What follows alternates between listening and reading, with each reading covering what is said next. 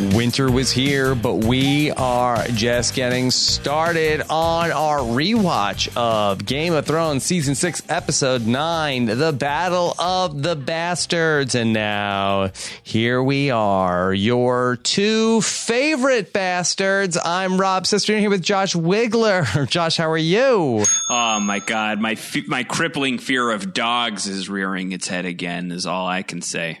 You have a crippling fear of dogs? I would say crippling fear of dogs, but I'm certainly a cat person over a dog person. Yeah. 100%. Yeah. With deep-rooted childhood reasons for why this is the case. But we don't need to get into them Yikes. Yet. Yikes, indeed. Opening up a whole can of worms here. We don't need to go there. We don't need to go there. I'll take worms. I'll take worms over dogs. Okay. All right. Well, we'll save all that for another day. That's not true. I like dogs. I like dogs. There's a few dogs that I'm a big fan of personally, but Ramsay's dogs are especially deadly and dangerous and terrifying. In fairness, that he didn't feed them. He mistreated them. Yeah. They were starving. He mistreated the dogs. So there's you think on a good day they're good dogs? Yeah, I subscribe to the Caesar Milan that there are no bad dogs. There are only bad dog owners.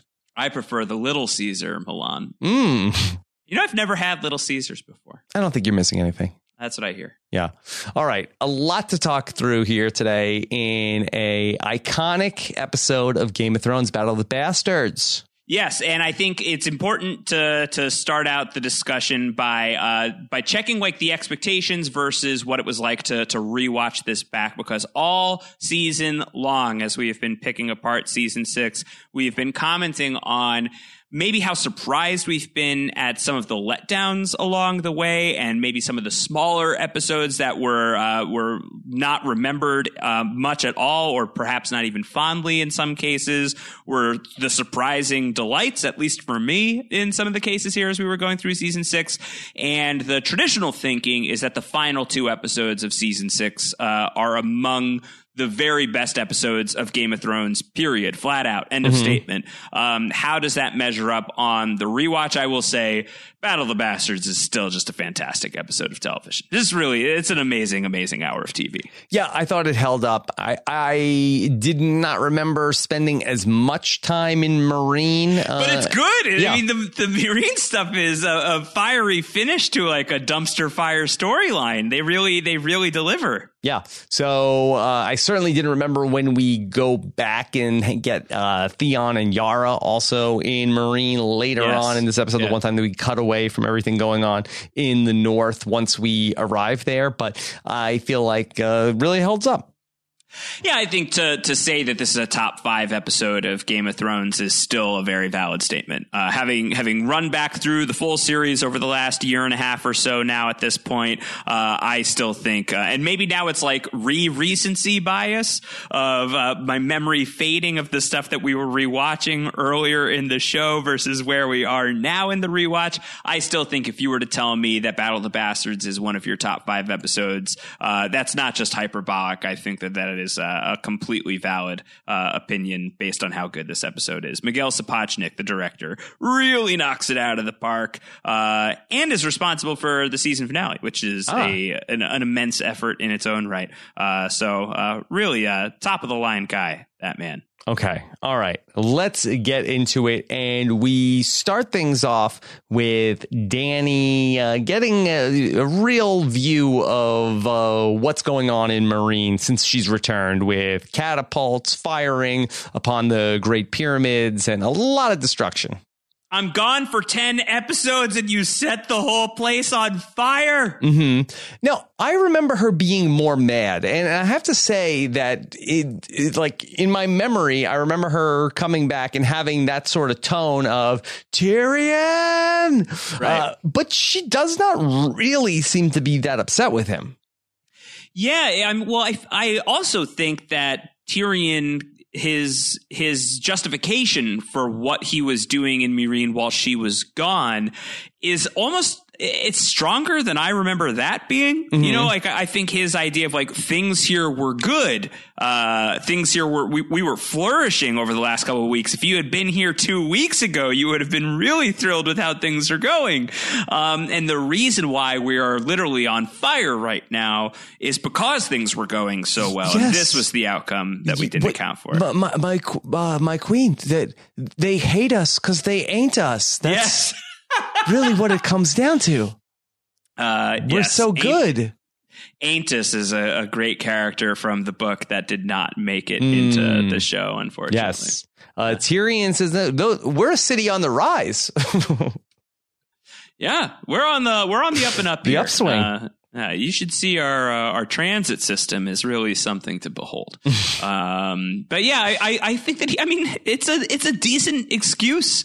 I feel like from Tyrion of like we're doing well, but they're so mad. They're so mad that we're doing well without slavery because it calls their whole existence into question, and so clearly they're going to have to do something about that. Right. Tyrion says that, basically what we've proved is this great experiment that nobody needs a master. And so they actually agree on that. And so they're going to move forward. And Tyrion wants to know, Daenerys, do you have a plan? And she does. Her plan is we'll crucify the masters. We'll set their fleets on fire. We'll kill every last one of their soldiers and then return their cities to the dirt. That's the plan.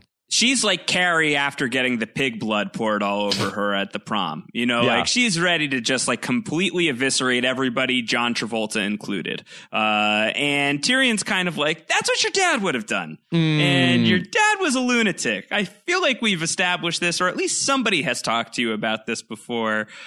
This is like one thing where my brother has this really bad reputation for having killed the king, but he was totally right to do it. You do not want to go down the Mad King road. Yeah. And so she needs to hear another plan from Tyrion. And apparently, what we end up seeing in the subsequent action scene in Meereen, this must be Tyrion's plan in action. So if that's the case, I feel like, and there's no reason to doubt that that's the case, given the way that the show presents it. I feel like I need to issue a little bit of an apology. Retraction. Yeah, to Tyrion Lannister, that I think that he does a good job here in the Meereen situation, ultimately, in terms of how it's handled.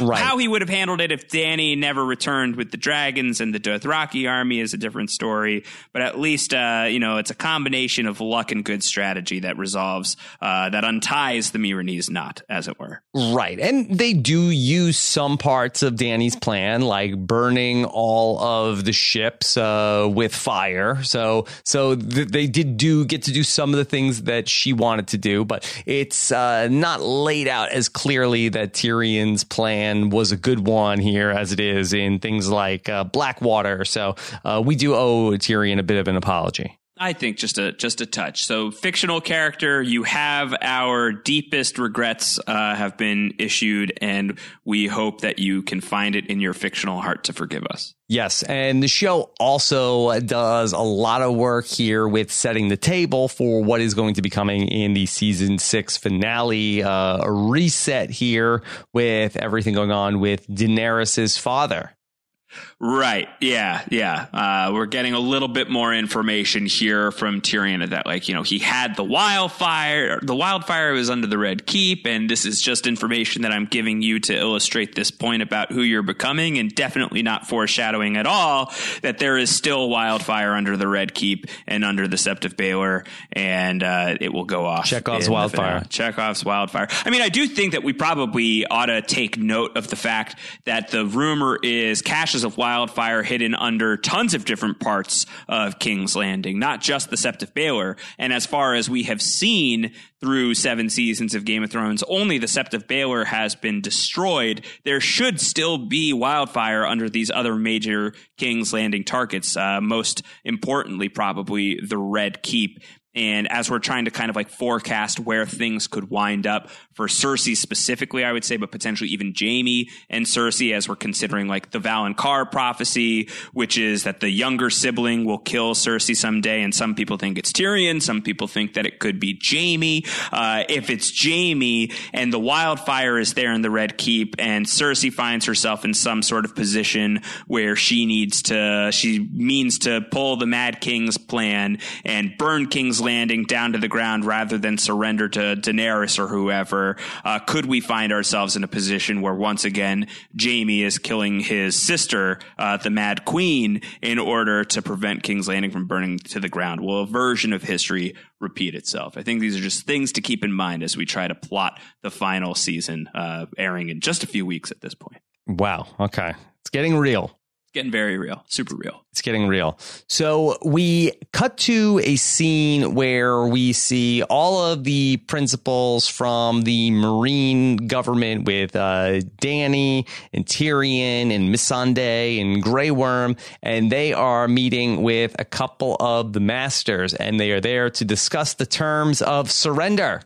Yeah, but who is surrendering to who? This is a little bit of a subjective question right now. Yeah, well, this is a great line because the show is really presenting it as though, because we see this like the window explode, and they don't really explain what exactly happened, but a big window explodes, and then we see Dany and Tyrion with the masters. It's like, what, did they get captured or what exactly is going on? And Tyrion is the one who mentions that, like, oh, look, we're not here to trade insults. We're here to discuss the terms of surrender. And so the masters start talking about all of these things they're going to do. I don't know why they just don't kill Daenerys. They're talking about like, you'll walk out of here on your own feet so everybody can see that you're a beggar queen.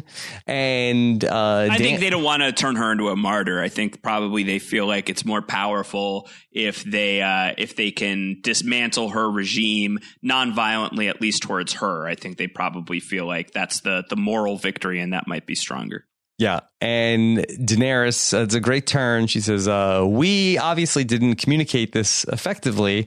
We're here to discuss your surrender, not mine. Now, was that intentional? Was that Tyrion's like, okay, we'll make them think that they're surrendering that we're surrendering, but then we'll turn it around. And then you tell them, no, it's not our surrender. It's your surrender. And then the look on their face will be so good.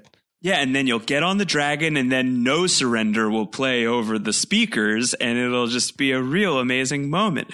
I think like some version of that makes some sense of like, all right, so we tell the masters that we want to talk surrender. They're just going to assume it's our surrender, and then they will show up, and then we can really dunk on them pretty hard. Yeah.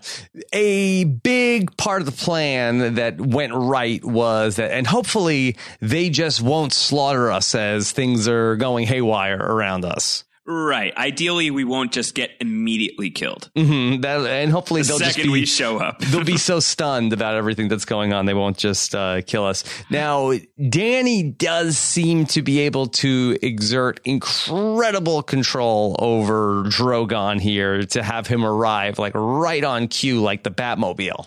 Well, they seem like they are very synced up. And I do think that, that's probably a point we brushed past fairly quickly at the end of Blood of My Blood when she's back on the dragon. And that's really symbolically like Daenerys as the dragon queen is really back in action. So Dany and her dragons, this is like the high point of their career working together at this point.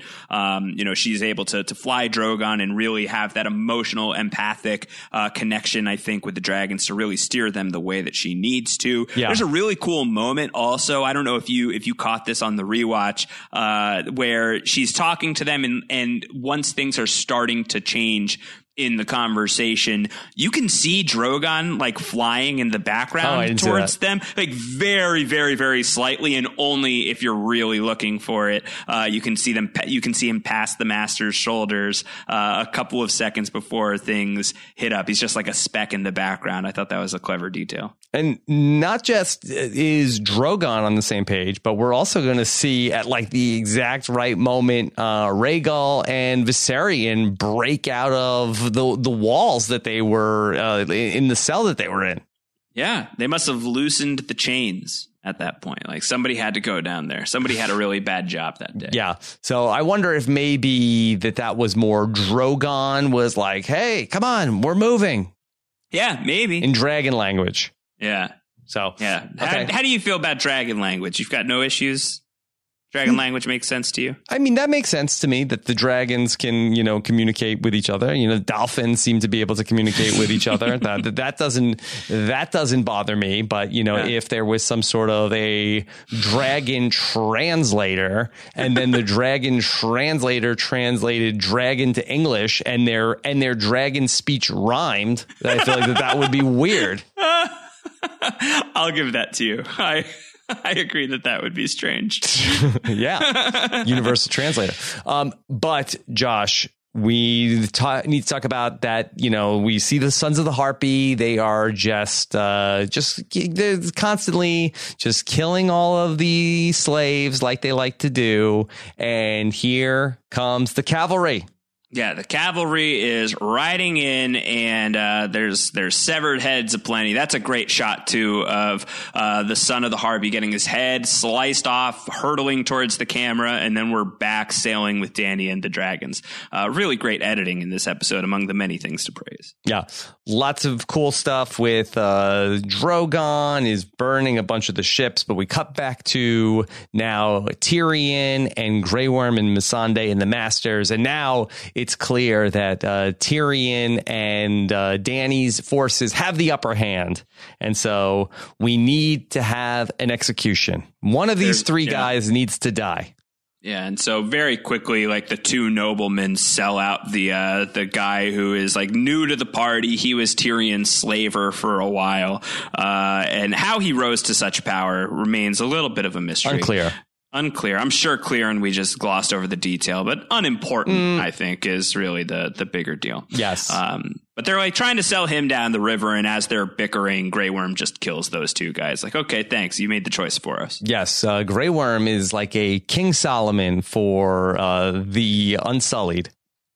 Yes, you can. You can't cut the throat and expect to have two throats and walk away. If you cut the throat, there's just no more throat. Yeah, that's how it works. Now, one of those three guys has to die. The one guy that they said, no, kill this guy. Then they kill the other two guys who said kill that one guy, and they let that one guy live. They show him a mercy, and they say, hey, you go back. You tell the Masters what you saw here today. You tell them how they let you live, okay? Yeah, and next time anyone has a bright idea about coming to Meereen and effing things up, don't forget what happened when the Dragon Queen returned. Is this enough? Is this going to work? I mean, the Masters seem very thick in terms of that they get one idea and they don't come off it.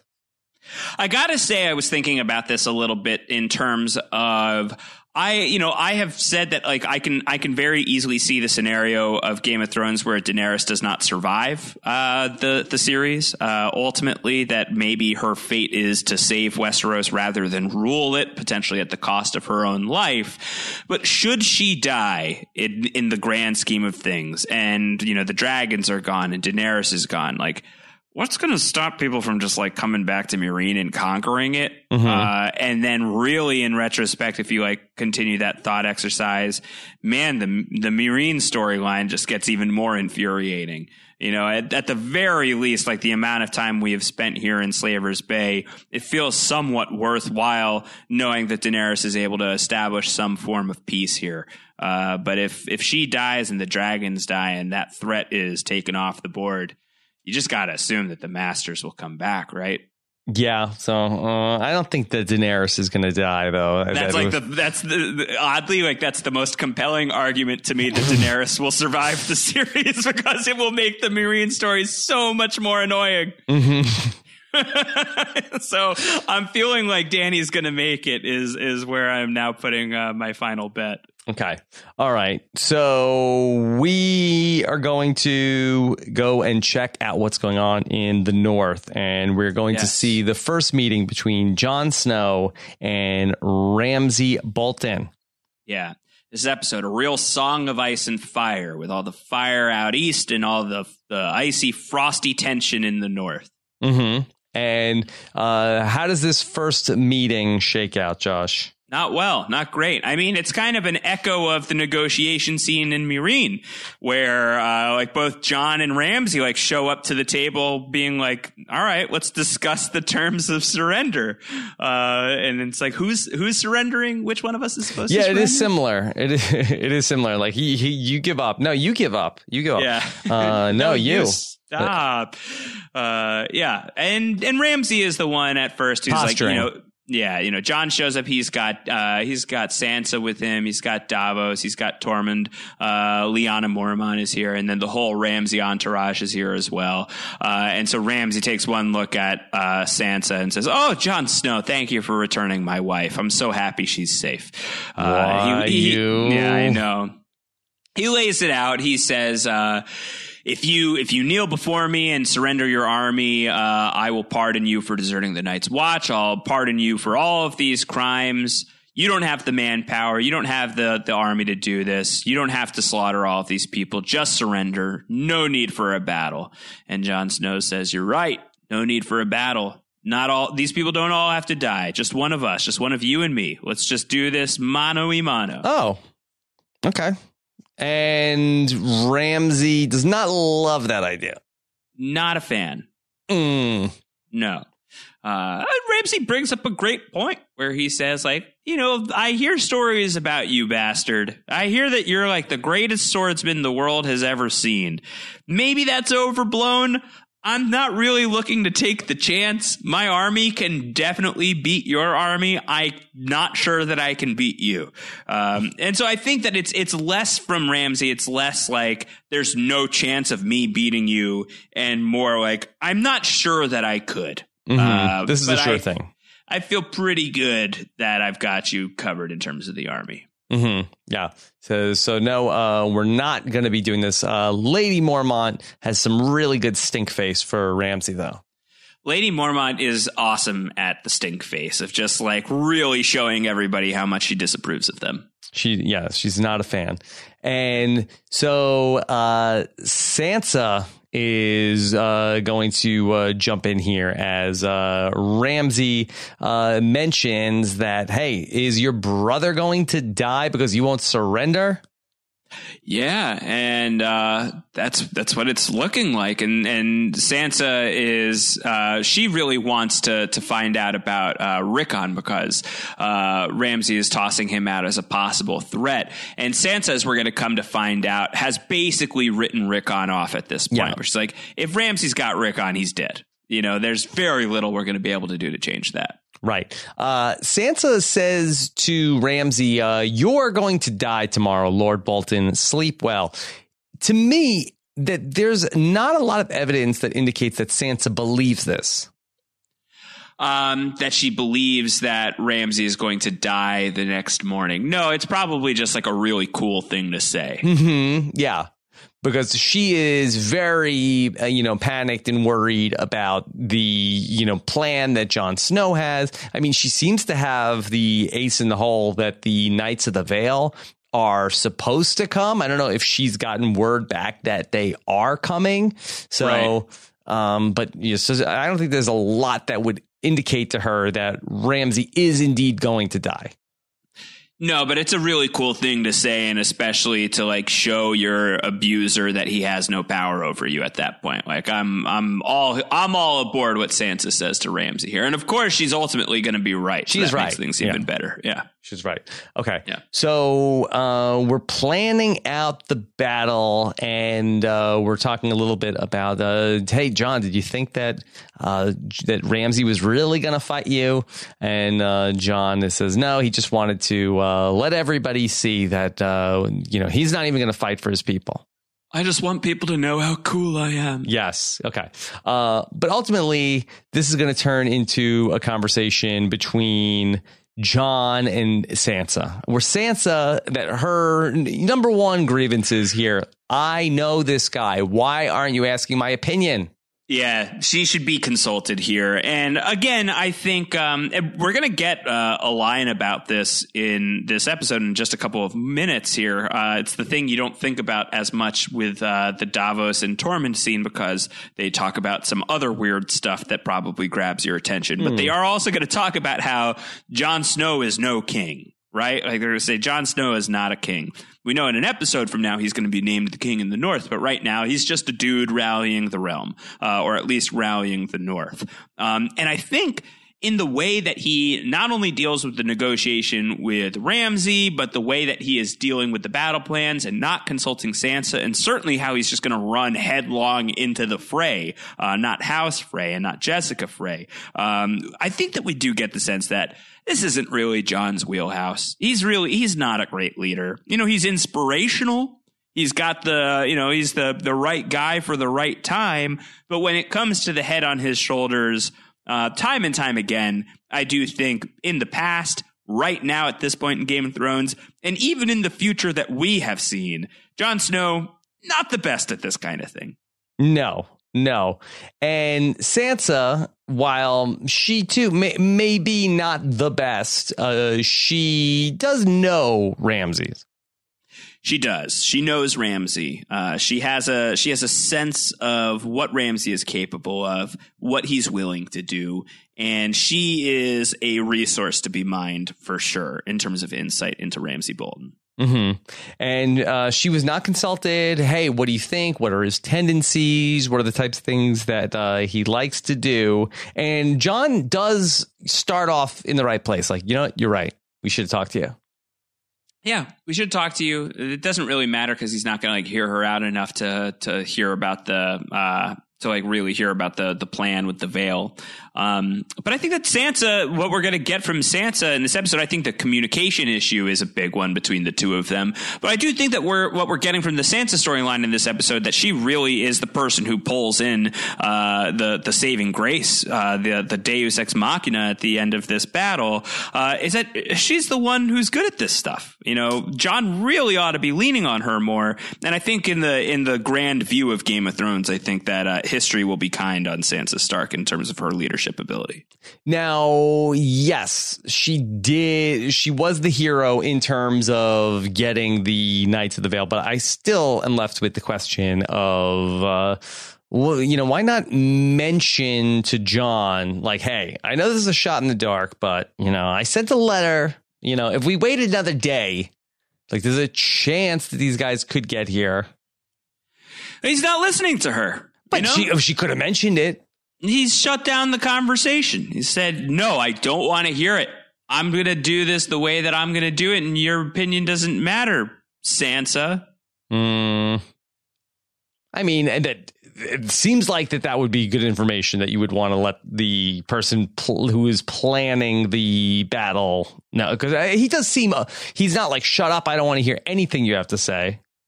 Yeah, it's better for drama this way, though. It is better. Oh, it's much better for the TV show. For the TV show, it's better for drama. For us to not know that this is on the table, but she could have mentioned it. Maybe it wouldn't have killed. Maybe I'll allow that. That.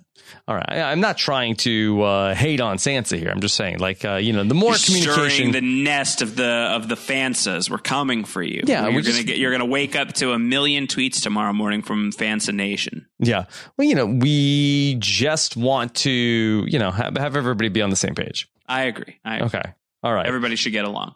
And Sansa says, whatever you do, just don't do what he wants to do.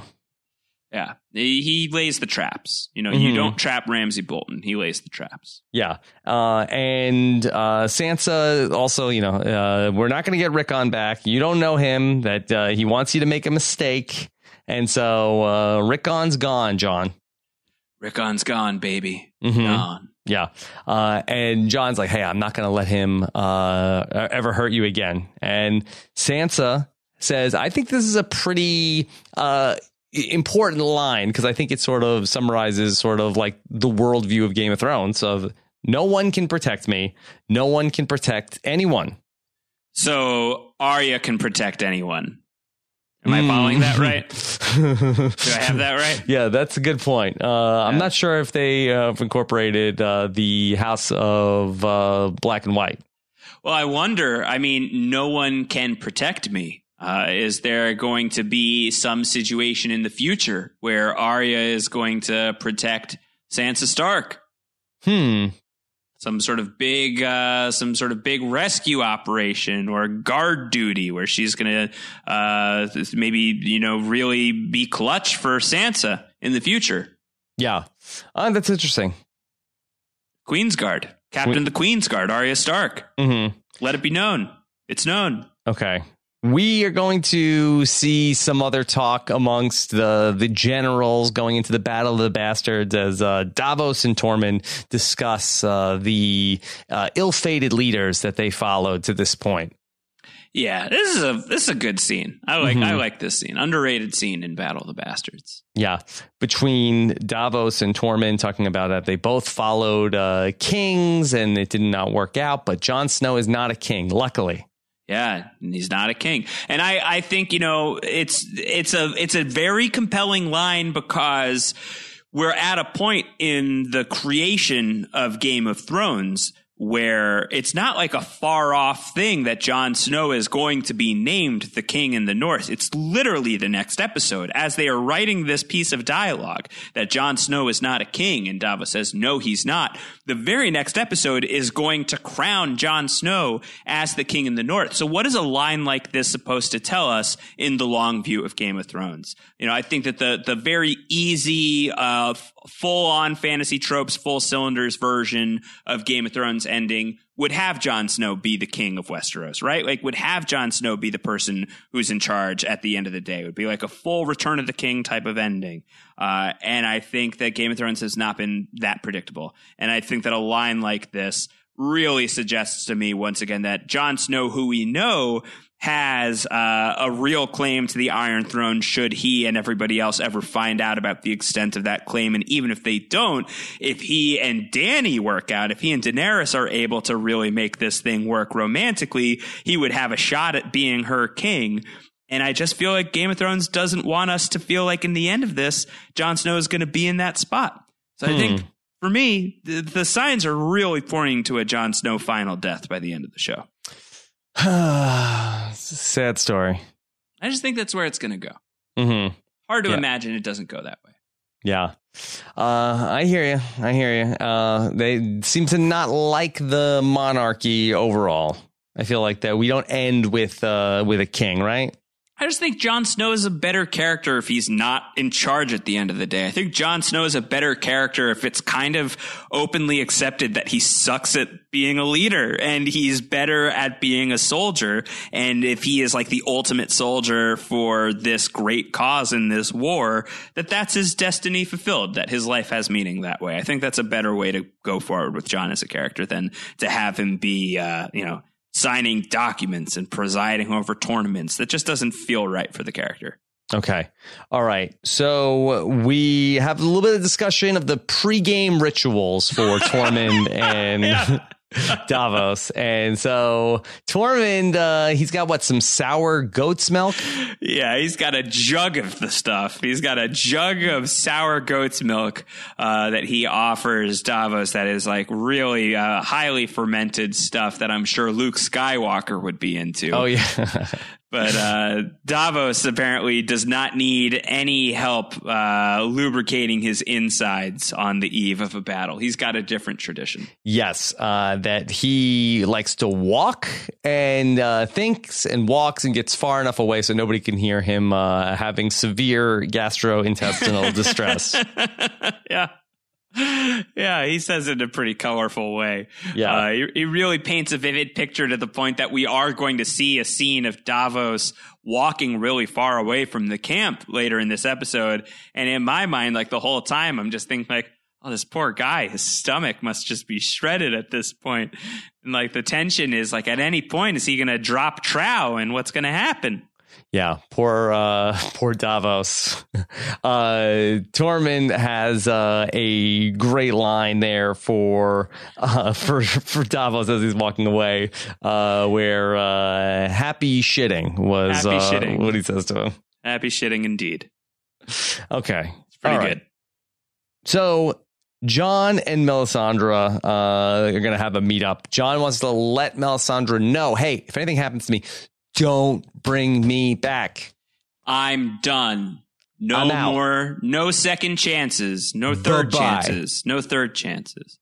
Yeah. He doesn't, he wants to go back to the nothing if he dies. Yes. And she says, well, it's not really my call. I sort of serve at the pleasure of the Lord of Light, and it's really his call on this. So, I don't know. He made me bring you back last time. I have no power.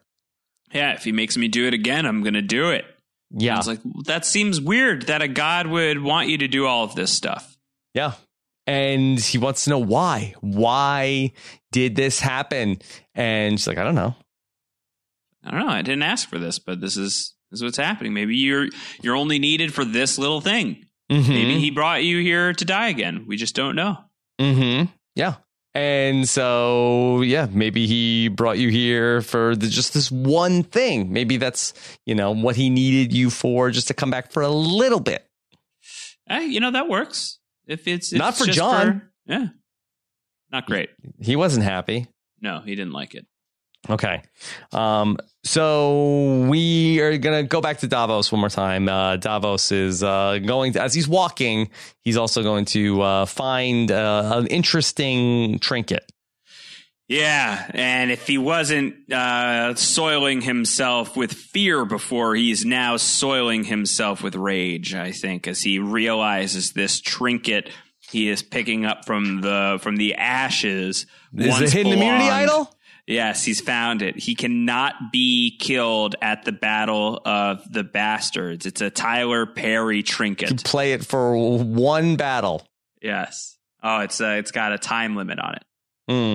Okay. I think it's probably Tyler Perry style. I think that no one can touch Davos. I think he's going to be fine. Okay. Forever. All right. We go back to Meereen, and the Greyjoys are here. And we see Daenerys and Tyrion talking with Yara and Theon about, and Tyrion does not love the Greyjoys. Not a big fan, and for the reasons he lays out, I think makes sense. Are you a fan of the Greyjoys? What emoji is Theon Greyjoy? Not the eggplant. Nope. Not the eggplant. He says, the last time we saw each other, you were making jokes about my height. You were making all sorts of jokes, and it seems like things have been going pretty poorly for you since then. So who is laughing now? Mm-hmm. Yeah. And so there's some tension there between Theon and Tyrion, but I have to say that there is a alarming lack of tension between Daenerys and Yara. Yeah, no, Daenerys likes Yara, and I think Yara really likes Daenerys. Right. Like, this is like almost, I feel like that the scene is like, it's like all flirting. It's like, hey, we're having like an important meeting right now, ladies. I like it. I think it's good. I think it's great. I think it's very fun. I enjoyed the Yara and Daenerys dynamic quite a bit. I think given how little Game of Thrones there is left, even heading into season 7, you can't be that mad that there isn't much more than this one scene. But this one scene is really, really fun. So they're going to work together. That we see Yara talk about Euron's plan, which right. he is on his way over with a marriage proposal and more. Yeah, he's got a couple of things he wants to give to Daenerys. Yes, and some of them are parts that Theon does not have. Correct. Yes. And so Daenerys not interested. She is not interested in that offer of marriage, which does come with a lot of ships. Right. Yara has a great line where she's like, here's what I would love for you to do. Like, we want the Iron Islands back. That would be great. We would like you to help us murder an uncle or two who don't think a woman is fit to rule. And Daenerys, she likes that. Yeah, she says that's reasonable. That's reasonable. Okay. But Daenerys has one thing that she wants. She says, okay, here we go. If you want to work with us, this is what we need to do. You need to cut out the reaving, the roving, the raiding, and the raping. The big four. The big four R's. They are all very important things to remove. What's reaving? I think it's like probably along the lines of raiding. Why not say raiding? And the reaving and the raiding is probably similar. Yeah, I feel like they could have gone with the 3 R's. Let me see if reaving is any. Let's see, reave, carrying out raids in order to plunder. So that seems redundant. Yeah. Well, the reeking. Reeking. No more reeking. Yeah, no more reeking. No more raiding. No more roving. Roving seems harmless.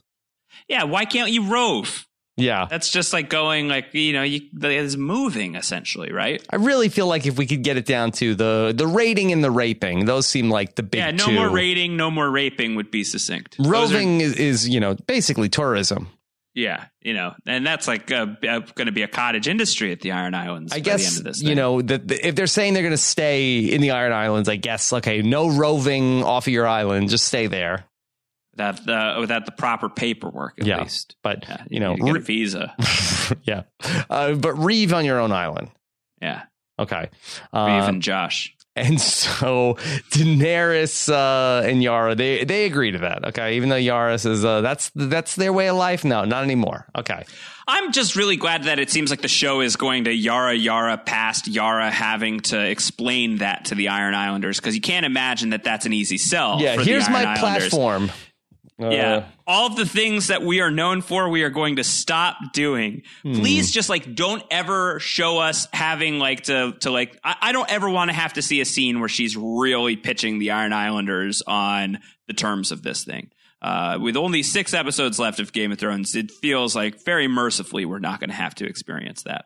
I mean, I wouldn't be mad at seeing the conversation play out of that we can't rove. Yeah, I would be mad at that. Mm-hmm. You like to travel. I love traveling. I'm a big rover. I love to rove. Yeah. Okay. Rove Howard. Rove Howard. It doesn't have quite the same ring to it. Round rover. Yes. Kind of red rover-ish. All right. Let's get back to the battlefield, and we get to see this whole big setup that the Boltons have brought out all of their top flayed men for the occasion. This is great. Oh, man. Onto the battlefield. This whole sequence is really terrific. I think we're about to veer into the territory where we're doing a lot of describing what's going on. I don't think that there is a crazy amount of analysis to happen here in the big Battle of the Bastards sequence. But let's just say right off the top, it's so good. This is so good. It's really excellently done. I don't know. We loved Blackwater when we got to Blackwater back in season 2. And I think especially because season 2 was so painful to watch otherwise. But I'm feeling a very similar sensation watching Battle of the Bastards through what has otherwise been a little bit of a sloggy season 6. Yeah. And this takes place during the daytime, so you can see a lot more of what's going on. And it's really well done. There's a couple of moments that are just one long shot. And we'll do our best to describe what's going on as we veer into all of this. But somebody who's not so good at veering is Rickon Stark. He should be roving, and he should be a better rover than he is. Neither a good rover nor a good veerer. No, yeah. He's being asked to pretty much literally play Red Rover right now, is what Ramsay says. Ramsay brings out Rickon, and he says, "Do you like games, little man? Let's play a game. It's called Red Rover." And he's telling Rickon, you got to go and run to your brother. The sooner you make it to him, the sooner you get to see him. That's it. But you do have to run. And there's going to be a bow and arrow involved. And it's going to involve Ramsay shooting arrows at Rickon as Rickon is running to Jon Snow. And this is the trap that Sansa had warned about, that Ramsay doesn't fall into traps, he sets traps. And Jon Snow now finds himself in the position of falling into a trap. Yes. And, so frustrating to watch Rickon run in the straightest line possible, where you wonder, had he considered diagonal running, maybe could he have avoided this fate? Yeah, this was a big argument around Prometheus, the Ridley Scott film. There's a character who is killed towards the end of the movie that if that person had just maybe zigzagged a little more, they may have survived, or even just like run to the hard left. Actually, in that case, probably hard left or hard right really would have worked. Instead of straight was really a bad way to go. But I mean, like if what we got, like if we ever get a scene like this in any kind of show in the future, where there's like a moment where clearly the character should be zigging and zagging instead of running in a straight line, and we do get that where the character does indeed zig and zag and makes it out of the situation alive, I just wonder how it's going to look. It's just going to look it's going to be comical almost. Mm-hmm. Yeah. It would have looked very funny to see him zigging, zagging across the field. I don't think it would have looked right. It would have just looked very strange. Okay, well, we're not going to get that here. Also, I wonder why Ramsey didn't shoot a second arrow and hit Jon Snow right after, because Jon Snow really is, stops down once Rickon gets hit. Because Ramsey is a tormentor, that would be too easy. Too easy. I think the point that they're at now with they're in full blown battle mode at this point, that I think that Ramsey wants Jon to suffer a little bit more than he does. One of the interesting things about the battle sequence here in the Battle of the Bastards, Jon is set up as sort of like the champion of his side. And, I think is sort of like readies himself to be sort of like at the center of a lot of the action. But for the most part, like the battle sort of like goes off in different directions that don't necessarily include Jon Snow. Yeah, well, I think that's good choreography. I think it's good, a strong economic use of the episode runtime. And I think if the whole episode was just following only Jon Snow through this battle, I think it would have been a little bit boring. But I think when the camera is just on Jon, and like we get like what would is almost like the Saving Private Ryan-esque scenes where it's really glued to him and showing you the horrors of war. It's really amazing. It's just the camera work in this episode is just really ridiculous. But there's a couple of moments where right here where, here comes Ramsey's forces on horseback. And for the most part, they just mostly ride past Jon Snow, like that they don't make a real concerted effort to take out Jon Snow. Right. Well, there's other business to attend to, like the fact that there are, the hundreds, if not a few thousand people on Jon's side that are now charging forward, I think is a little more of a priority than just taking out Jon Snow. Mm-hmm. And then we also see later on, like Jon Snow just sort of like, smushed up against like a pile of bodies. And so it is not a glamorous series of events for Jon Snow. No, Game of Thrones is a high fantasy series in which high fantasy battle and action occurs, sometimes between dragons and White Walkers, oftentimes between men. And we don't always get the big battle scenes, but when we do, and the show is at its best, often what we're getting is this idea that war, these scenes that you're really excited to see, are going to illustrate just how freaking awful this stuff is in reality. This isn't glorious work. This is terrible, dirty, frightening work. Yeah.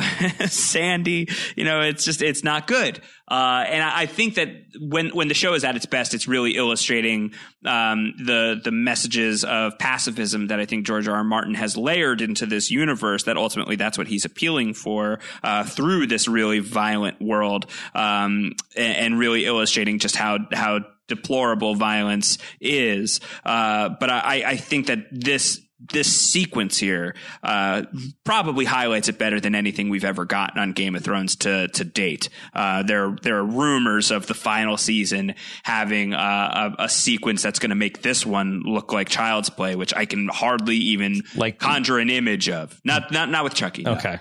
Good. Well, I would not be, happy to see anything. How have we not gotten Brad Dourif in the Game of Thrones universe? I feel like that's a no-brainer. yeah, anyway. Okay. All right. So from there, what are some of these highlights coming across if you were going to describe the Battle of the Bastards, Josh? There's Jon Snow, who's, the whole, like the collision of horses is one of the most amazing shots, I think. The horses collide. Jon Snow is going through. He's fighting everything. There's the great scene of even before that of him with the sword out and just facing off against the army of Bolton forces before everybody collides. Then there's him like in the trenches basically, and again it really just feels it feels like a World War II story almost for a second there, when he's like going around and then he like tries to go to this one guy and he's trying to get him to like go back and report to somewhere back further down the line, and that guy is just like shot in the head with an arrow right away. It's just intense. It's crazy. Mm-hmm. We see also then like the top guy for the phrase. Does that guy have a name? Oh, the Umber. Oh, is that who that is? I believe that's right. Yeah. That he Small John. Yeah, that he ends up in some big battle sequences with Tormund. Yeah, he gets like his throat bitten out or something, or his ear bitten off. Either way, it's like whatever it is, like that's the lights out move at one point. There's like the phalanx of Bolton men with their shields and their spears, and they surround everybody. And Jon Snow is like in the pile of bodies at one point, and he's like birthed out of the pile of bodies. Yikes. That's very, evocative. Of course, we know that there's going to be a Jon Snow birth scene one episode later. So here we are. We're seeing him reborn in the blood of the battle in this moment. And it's all looking like it's lights out for the Stark forces.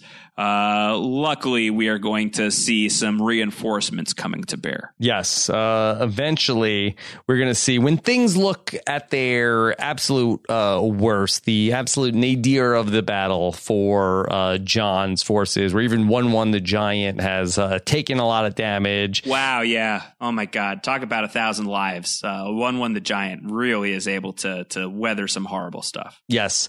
We see that a shot of the Knights of the Vale coming across. Yeah. And our boy, Jan Royce. He's here. It's real. It's happening. Mm-hmm. Jan. It's real. That one was for you, Fitzy. I feel like you probably enjoyed that. Okay. Yeah, but the Knights of the Vale, they show up, and that's the real turning of the tide of the Battle of the Bastards. And Sansa is like there with Littlefinger, and you feel like she's having probably like a great, I told you, should have just listened to me. Like probably having a moment of feeling really good about this decision to bring in the Knights of the Vale. Okay. All right. So Jon is going to spot Ramsay. Ramsay will retreat back to Winterfell, and they will lock the gates and be nice and safe in there.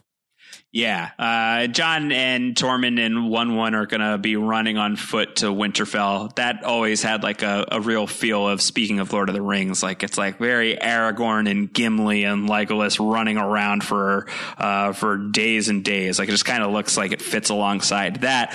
But we're going to follow Ramsay back to Winterfell, and he's still going to feel like we're good, we're fine, we got this, we've got Winterfell. They can't seize us. Like we're going to be okay here. We just got to wait them out.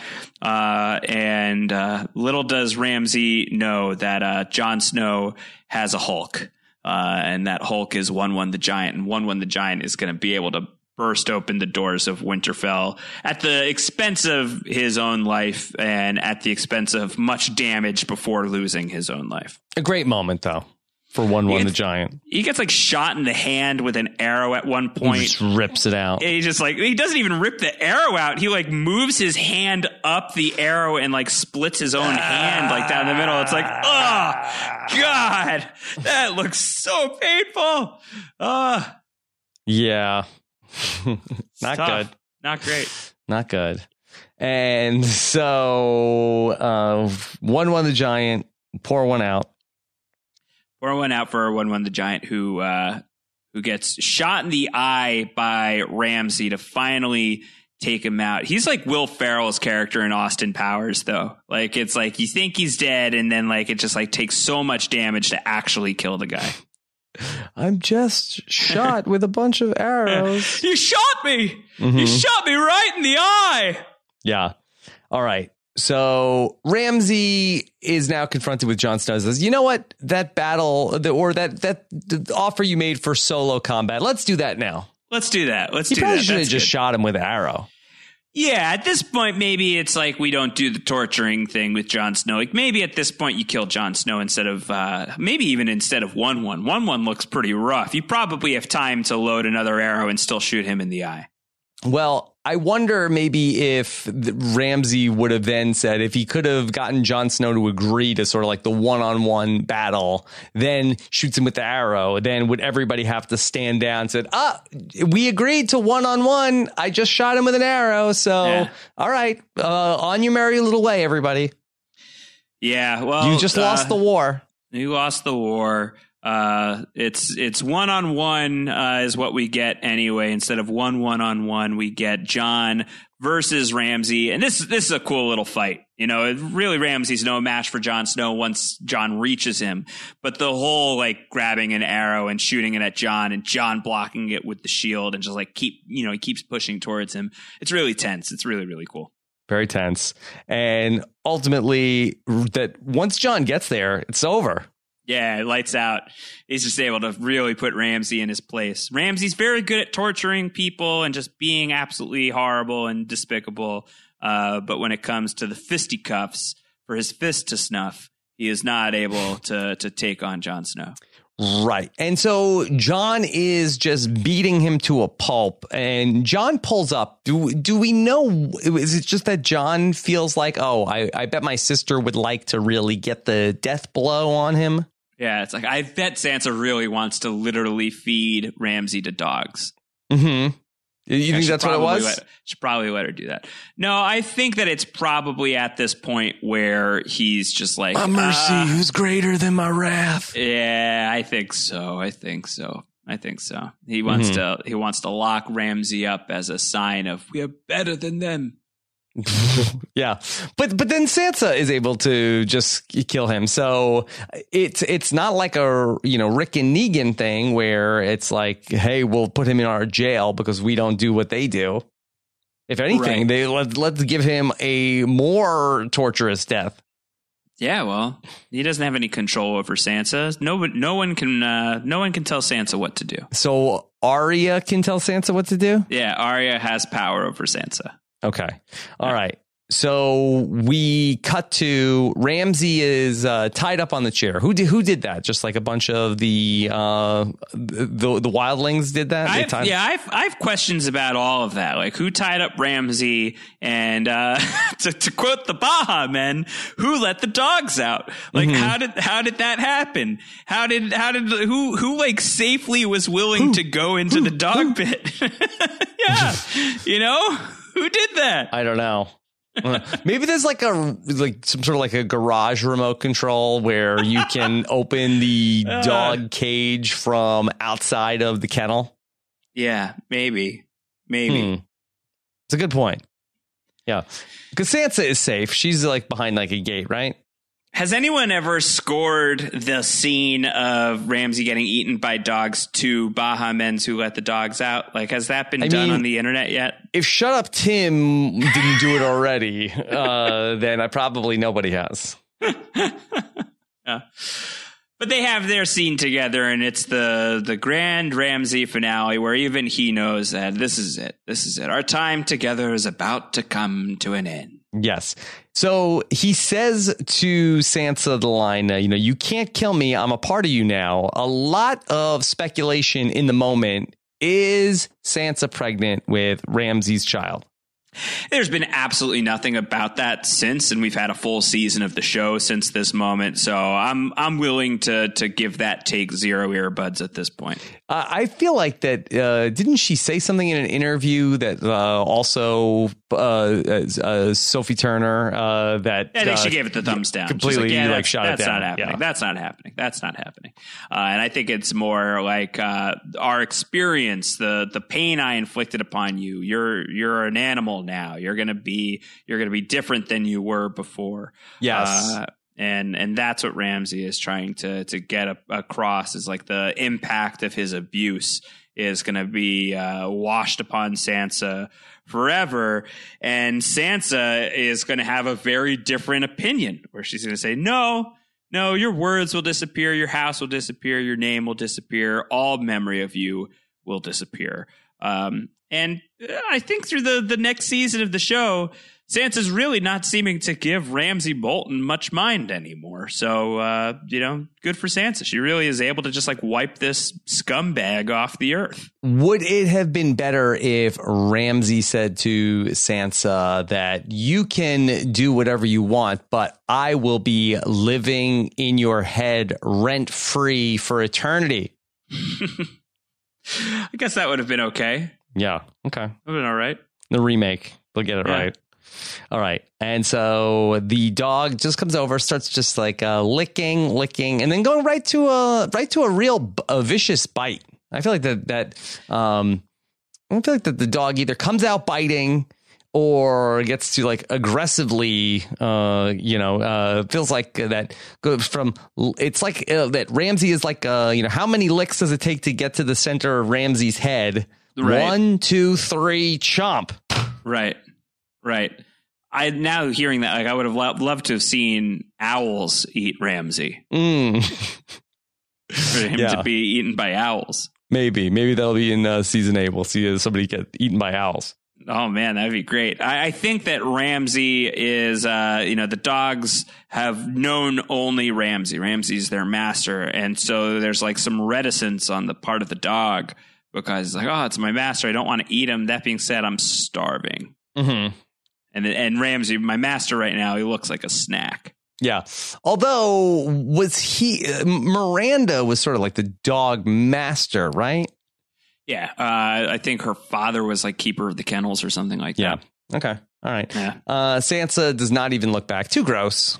Yeah, it's a total cool guys don't look at explosions moment, and Sansa just like walks away, and there's all of like the vicious explosive violence in the background of Ramsay just screaming, and Sansa has a little smile, and that's the end of the Battle of the Bastards, and it's a hell of an episode. Really, really great. Mm-hmm. Okay, there you go. Truly one of the best, one of the all-time greats. Yeah, nailed it. Excellent episode. Yeah. All right. So, Josh, we've only got 1 hour or 1 hour plus of Game of Thrones left to talk about here in season 6. Wow. Oh, I can't wait. I'm really excited for the finale. The Winds of Winter, the only one we've got so far, is the season 6 finale. Coming up, it's going to begin with the glorious Light of the Seven sequence. I actually watched it the other day, the episode. I was so hyped on Battle of the Bastards that I had to keep going right away, and I watched the Winds of Winter. And spoiler alert, that's a really great episode of the show as well. So season 6 really does end on quite the high note. Yeah. And it doesn't matter how you get there. I think we remember, how it wraps up more so than the journey. Yeah, I mean, I don't know. There's some stuff in this season that it's kind of just like, I don't know. Yeah. But the high points really are pretty terrific. Right.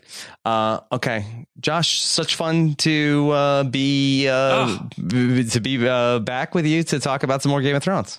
Oh, it's been terrific. What a great day we just had. Yeah, lots of fun. We had a really good time. We talked about the Baja Men. Yeah. That was a surprise. Who knew? Unapu. Yeah. All right.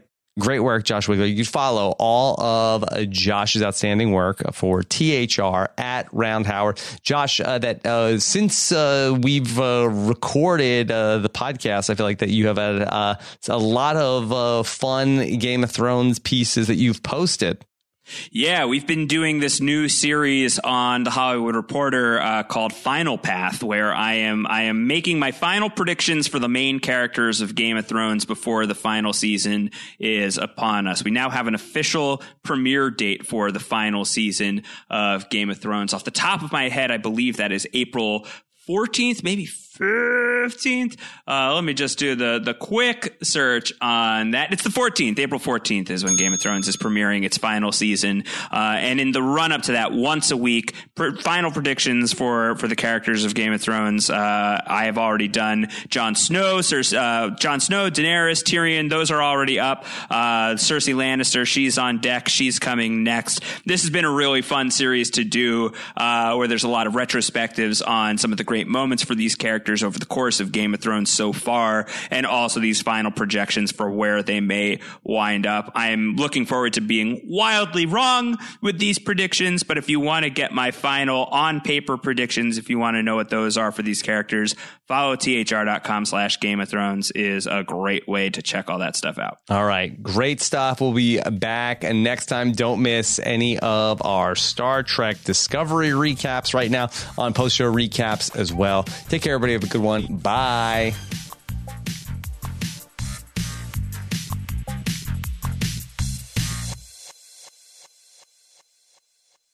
Special thanks to our friends over at TrueCar for sponsoring this episode of Post Show Recaps. Every car comes with its share of stories. That ding in your bumper when you nervously picked up your first date, that luxury package you got after that big promotion, or the mileage you save by riding your bike all summer long. While you can't put a price tag on your stories, now with TrueCar, you can at least find out what your car is worth when it's time to sell it or trade it in. Just go to TrueCar and simply enter your license plate number and watch how your car's details pop up. Then answer a few questions, navigation and moonroof. Watch as they bump up your car's value. High mileage, you already knew it was going to cost you, but now you know how much it's going to ding your wallet, so you can plan ahead. And once you're finished, you'll get a true cash offer sent in minutes, which you could take to a local certified dealer to cash out or to trade in. So when you're ready to experience a better way to sell or trade in your car, check out TrueCar today. True cash offer not available in all areas.